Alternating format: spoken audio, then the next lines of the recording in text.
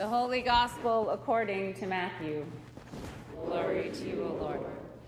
When Jesus saw the crowds, he went up the mountain, and after he sat down, his disciples came to him. Then he began to speak and taught them, saying, "Blessed are the poor in spirit, for theirs is the kingdom of heaven. Blessed are those who mourn, for they will be comforted. Blessed are the meek, for they will inherit the earth. Blessed are those who hunger and thirst for righteousness, for they will be filled. Blessed are the merciful, for they will receive mercy. Blessed are the pure in heart, for they will see God. Blessed are the peacemakers, for they will be called children of God. Blessed are those who are persecuted for righteousness' sake, for theirs is the kingdom of heaven. Blessed are you when people revile you and persecute you and utter all kinds of evil against you falsely on my account. Rejoice and be glad, for your reward is great in heaven, for in the same way they persecuted the prophets who were before you." The Gospel of the Lord. Praise to you, O Christ. You may be seated.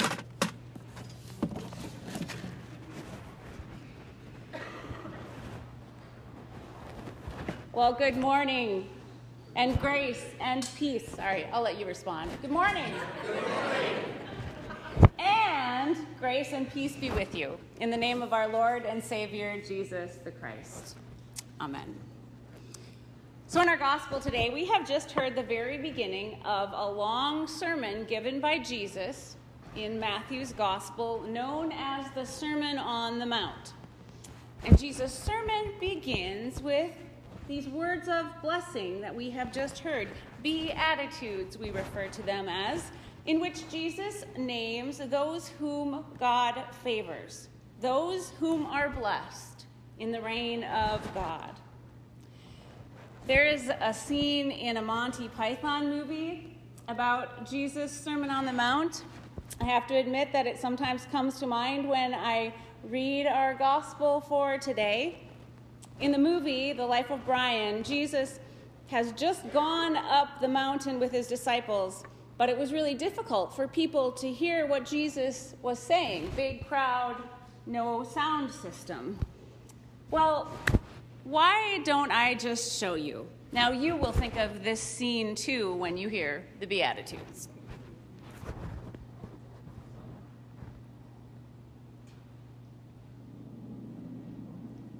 How blessed are those of gentle spirit! They shall have the earth for their possession.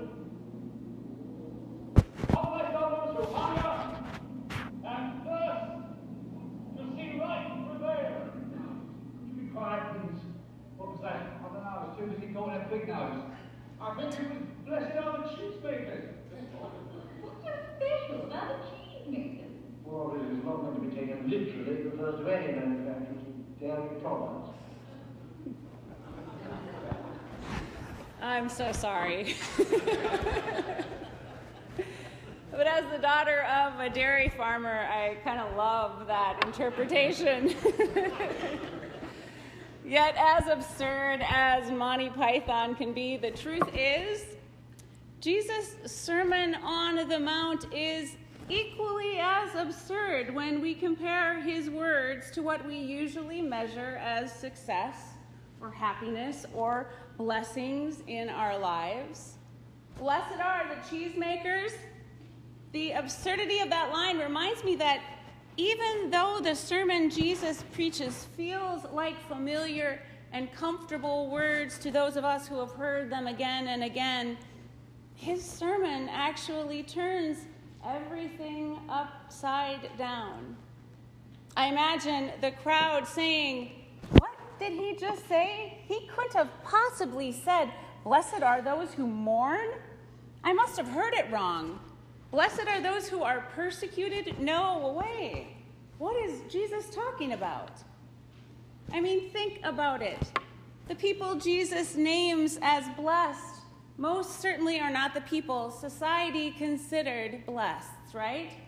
No matter if we're talking 2,000 years ago or last Sunday, these are not states of being that we seek out.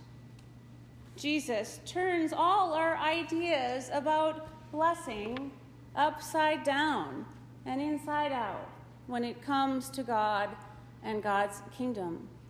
And in so doing, he lifts up two profound truths, countercultural truths about God and God's kingdom. Two truths that we can, in fact, spend a lifetime learning to understand more fully.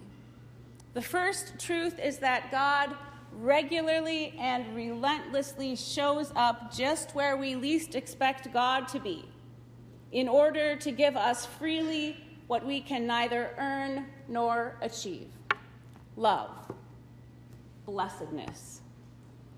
For it is often in our moments of deepest disappointment or despair when we finally and helplessly open up to the presence of God. God who gives without asking, God who loves not as a response to our actions, but because of who God is. Often it is in our brokenness we experience the power and presence of God most fully, because all of our self-madeness has fallen away. Often in our moments of disappointment and despair, we are finally able to abandon all those cultural notions of blessing as happiness, wealth, fame, power, whatever, to be opened up to God's presence, to God who gives without asking and loves, not as a response to our actions, but because of who God is. One of the most helpful books that I read a long time ago in seminary was entitled The Suffering God. This book invites us to think deeply about how God is present with us and in our world. Yes, God is present in our joy, in our celebration, in our wonder, in our passion, in our creativity, in our curiosity, yes. But God is also, and uniquely so, present always where there is suffering in our world. And in fact, God meets us in our suffering. God suffers with us. Blessed are us when we mourn, when we're lost, when we hunger for deeper faith, because God will meet us with the promise that we belong to God forever. We are members of God's household. We are part of God's kingdom.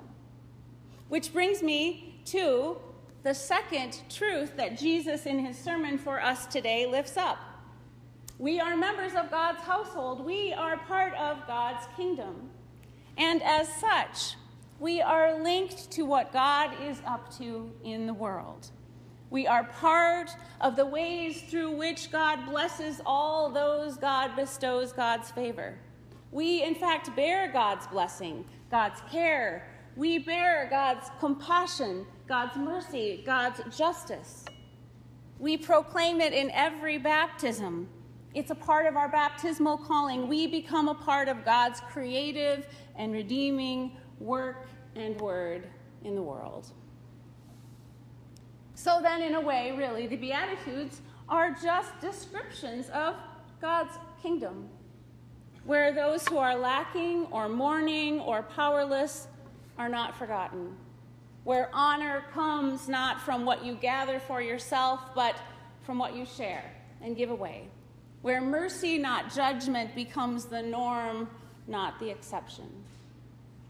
In the Beatitudes, Jesus is simply describing the kingdom of God. Looking out into the crowd, Jesus sees many who are outcast, who are lost, who are persecuted, but in God's kingdom, they are also honored and welcomed and cared for. Jesus draws them and us all together into the family of God. Jesus draws us into God's family, teaching us to see each other, too, as God's beloved, teaching us to meet one another at our points of brokenness, teaching us to convey love and worth and purpose. The world often teaches us cynicism, doubt, and fear.